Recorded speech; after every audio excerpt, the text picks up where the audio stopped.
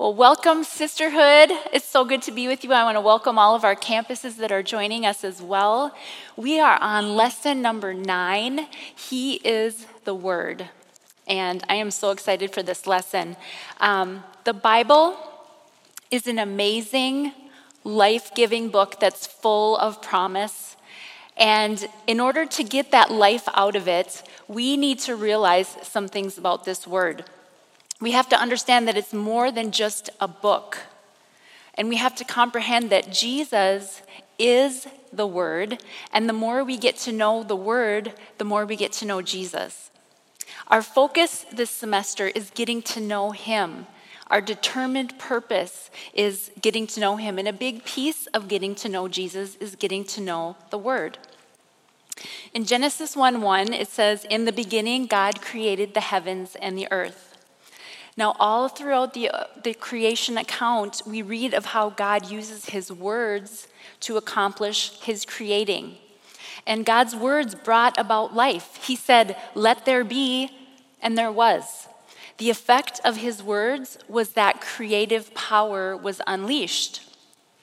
In Hebrews 11:3, it says, "By faith we understand that the worlds were framed by the word of God, so that the things which are seen were not made of things which are visible." God's words created everything that we see. And with that truth in mind, now let's read John chapter 1, verse 14. "And the Word became flesh and dwelt among us, and we beheld His glory, the glory as of the only begotten of the Father, full of grace and truth." And then John 1, verses 1 through 3. "In the beginning was the Word, and the Word was with God, and the Word was God. He was in the beginning with God. All things were made through Him, and without Him nothing was made that was made." Now, I've read that so many times. I know a lot of times when people first get saved, we say a great place to start reading the Bible is in John chapter 1. And when I've read that over and over, I try to just ponder it like Jesus is the Word. But it's so important. So let's put all of these thoughts together from these 3 passages that I just read, and we can kind of bullet point it and say that God created everything with His words. Jesus is the Word. Jesus was with God the Father at creation. So all things were made through the Word, which means that all things were made through Jesus. Jesus and the Word are one. Let that just sink in. This Word, the Word that God gave us, is Jesus. Hebrews 4:12 says, "For the Word of God is living and powerful and sharper than any two-edged sword, piercing even to the division of soul and spirit and of joints and marrow, and is a discerner of the thoughts and intents of the heart."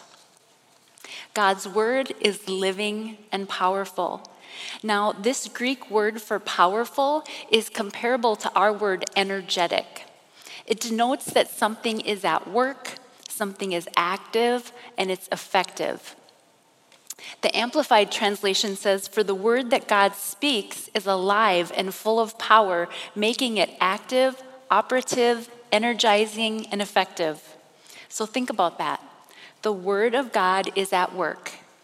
It's in motion. It's thriving. It's moving. It's impacting. It's changing lives and making a difference. Now, living here in Minnesota, we know a little something about snow, whether you love it or not, and I'm so thankful that we are pretty much done with snow this year, I hope. It's nearing the end of March, so I hope that we're done with snow this year, but snow has a purpose. It waters the ground, and it gives moisture to the soil. Snow and rain are actually gifts sent by God to help beautiful things grow that we love, like grass and trees and plants. And so snow ultimately brings about life. This is a concept that we all understand because we've seen it happen year after year. The snow melts, and then the beautiful green of spring comes. So since we understand it, it makes a great illustration for teaching us about the power that's contained in God's word. In Isaiah 55, verses 10 and 11, it says, "For the rain comes down and the snow from heaven, and do not return there, but water the earth and make it bring forth and bud, that it may give seed to the sower and bread to the eater. So shall my word be that goes forth from my mouth. It shall not return void, but shall accomplish what I please, and it shall prosper in the thing for which I sent it." So the snow and the rain come down, they water the earth, and they make things grow and bud, and they produce life in the form of seed for sowing and bread for eating. The earth brings forth blessing.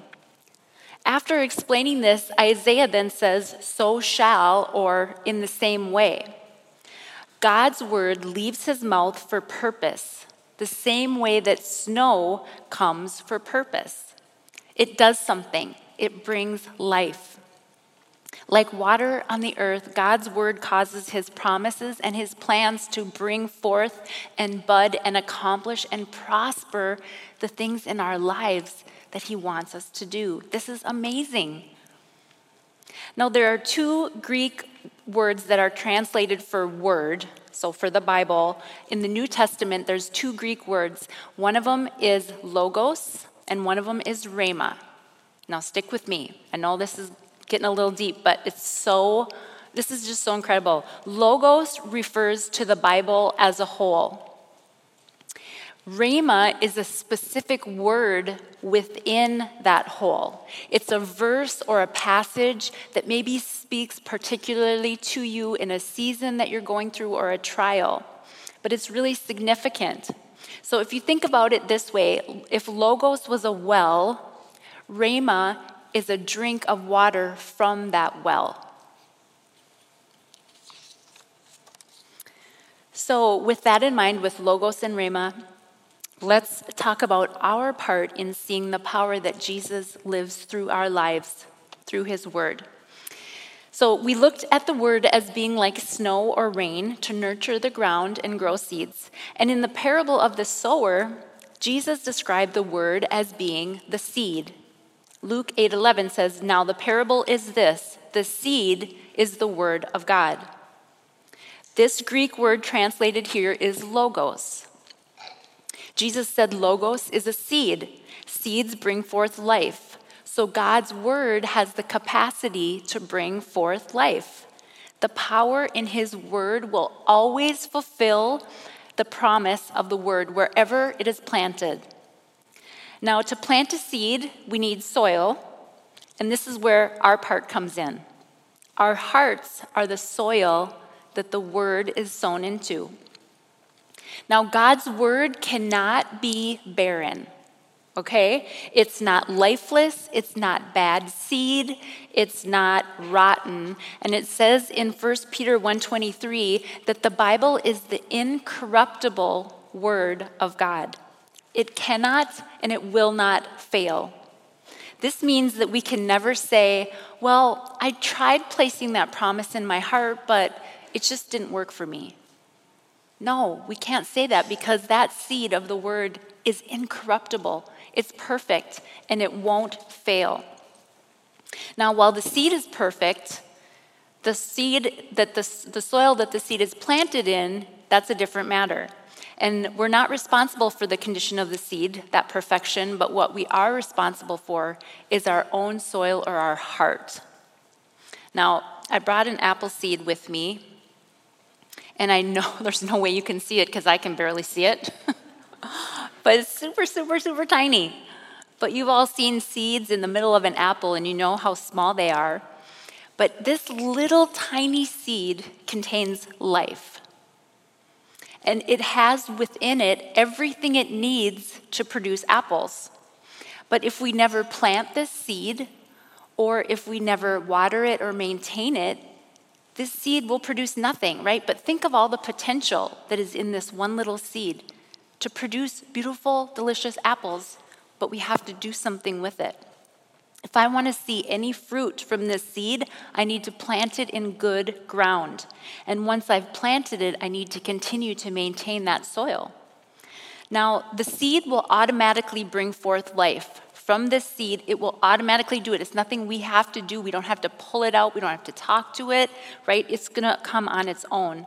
So how do we provide the right soil and prepare our hearts? Well, that's where this parable comes in Luke 8, verses 4 through 8. And when a great multitude had gathered, and they had come to him from every city, he spoke by a parable.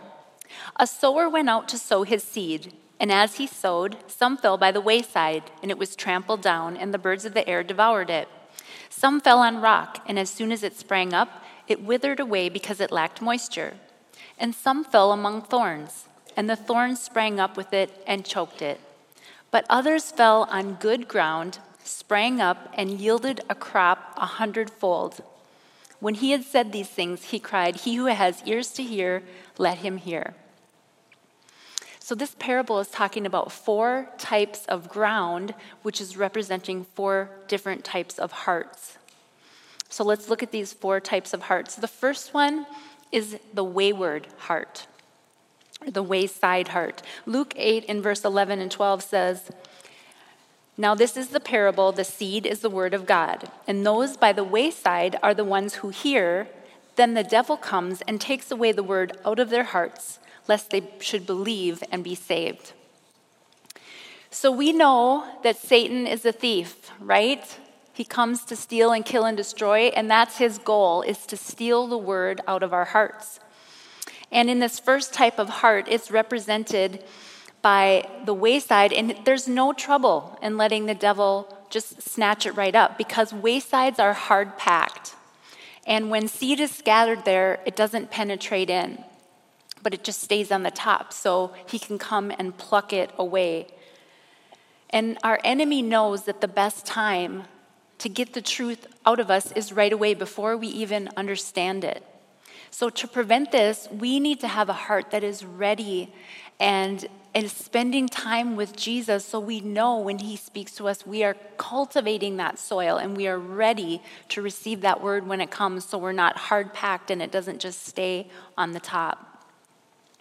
Now, the second heart is the shallow heart.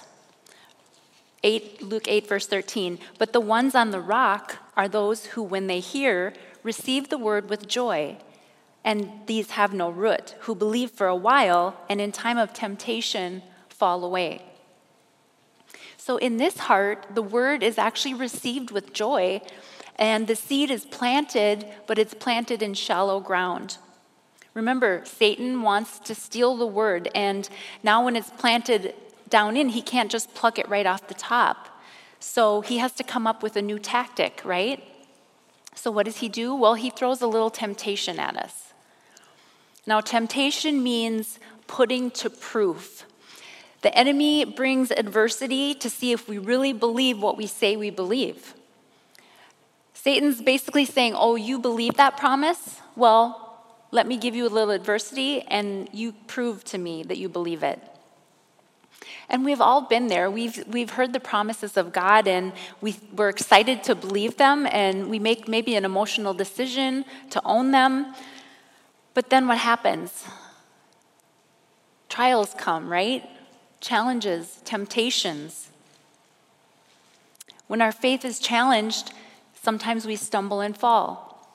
And I know I've seen a lot of times where people have come to know the Lord, and then in a short amount of time, maybe they lose a loved one or something bad happens, and they just crumble and they say, "I can't believe that a God would do this. I can't believe God would let bad things happen," right? And then they fall away. That's someone that has shallow ground. They haven't let their roots go deep. Now, the third heart is the crowded heart. Verse 14, "Now the ones that fell among thorns are those who, when they have heard, go out and are choked with cares, riches, and pleasures of life, and bring no fruit to maturity." On this third type of ground, the seed is actually, it germinates and it starts to grow, but so do the thorns. And the thorns are the distractions of this life.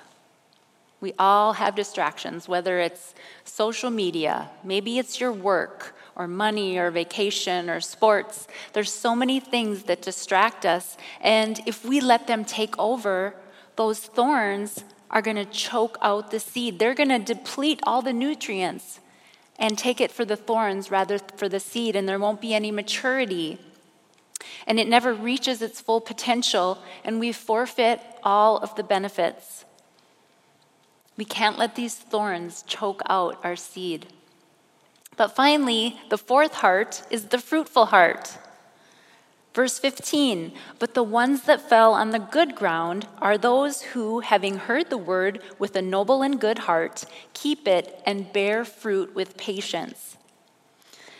The fourth type of heart represents a heart that we can all get excited about. The word goes in and it grows deep and it produces fruit and joy.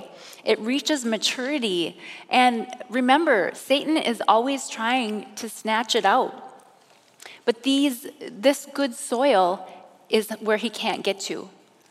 And the sower has planted the same seed. It's the same sower. It's the same seed. The only difference is the ground or our hearts. So it always comes back to us.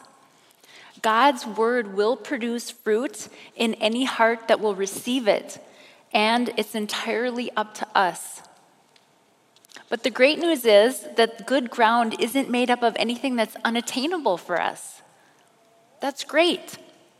We just have to simply be receiving and free of stones and thorns. We have to have a pliable heart rather than a hard-packed heart. Now, not only is the Bible referred to as the seed, but it's also given to us as a weapon. Ephesians 6:17 says, and take the helmet of salvation and the sword of the Spirit, which is the word of God. So the word as a seed is logos, but the word of God as a sword is rhema. That's the difference. Paul said the sword of the Spirit is the rhema word of God. So remember, logos is like the Bible as a whole, and rhema is a specific word contained from the whole. Sometimes you'll hear people say that a certain verse or a passage of scripture just jumped off the page to them. Have you ever heard that? I know Rob says that a lot in his sermons because it's true. Things just jump out, and that's the Holy Spirit breathing in to that passage of scripture and giving us what we need in that moment. And that's what we use to fight our spiritual battles. So just as we need to provide good soil for the seed to grow, we also have a part to play here. And the Holy Spirit is faithful to speak that rhema word to us, but we have to be in the Bible. We have to be getting to know the word and knowing Jesus. If you want him to bring to your remembrance that word that you need at the right time, you have to have that word in your heart. So when you do receive a rhema word, or maybe something jumps off the page or it speaks directly to what you're going through, then faith is a result of that. Romans 10:17 says, so then faith comes by hearing, and hearing by the word of God. And usually when we hear that, we think it means faith comes by hearing the word of God. But that's not what it says. It says faith comes by hearing, and hearing comes by the word of God. So faith comes when we hear. So if we hear wrong things or bad things, we are going to put our faith in those wrong things. But if we hear the word of God, we're going to put our faith in the word of God. If you need faith for a certain situation that you're in, you need to hear that rhema word, the specific Holy Spirit word that you're looking for. The Holy Spirit comes upon the written word, the logos, and Jesus is revealed in the rhema word. And this is how faith comes. So now you have your sword, which is the rhema word. It's something God's speaking directly to you. So how do you use this sword? Well, you speak it out. Romans 4:17 says, God who gives life to the dead and calls those things which do not exist as though they did. This is the power of God's words, and the same power exists in his word, the Bible. When the words that God said come out of our mouths and they are mixed with faith, that causes life to come forth out of that. This is so exciting. In this passage in Romans, Paul was talking about Abraham. And for those of you that don't know the story about Abraham and Sarah, they wanted to have children, and they never had any children, and they were like 100 years old, okay? So they were super old, like super, super old, can't have kids, right? But this is what God said in Romans 4:17. As it is written, I have made you a father of many nations. He called Abraham a father of many nations. And at this point, he had no children. This was before Isaac was born. But God didn't wait until he had a child to tell him that he would be a father of many nations. God speaks what will be, not what is. That is so incredible. Let me say that again. God speaks what will be, not what is. I think this is amazing. For those of you that are praying for healing for yourself or for someone else, you just speak out that healing. But you know what? You speak, I am healed because Jesus paid the price for it, and we are speaking out what is, not what looks like, but what can be through him. When we turn toward this all-powerful and effective and active word of God and receive this revelation, it's so life-changing. And so I just want you to get that realization that the word is Jesus, and it's active, and it's working, and it's moving, and it changes lives. And it can change our life. We can get those rhema words that we need in that situation. How many times have you heard people, I just took the Bible and opened it up, and it was exactly what I needed to hear? Now, I don't recommend that all the time, but he will speak to you through his word. So just know that there is no greater pursuit than knowing Jesus. And he has provided us a way to know him through his amazing, powerful, effective, life-giving word. He is faithful. He will never forsake his word. And it will produce fruit when you plant it. And it will be your weapon when you speak it out. Amen? Amen. Let's pray. Father, I thank you so much for your word. Jesus, you are the word, and we're so grateful that we can get to know you through the word. And I pray that all of us would just be so challenged to be more in the word, God, getting to know you better and using the word as our sword and our weapon. I pray, God, that you would give us rhema words, God, words that are directly for us. Just breathe from the Holy Spirit, Lord. Thank you for your word. We love you, Jesus. In your name we pray. Amen.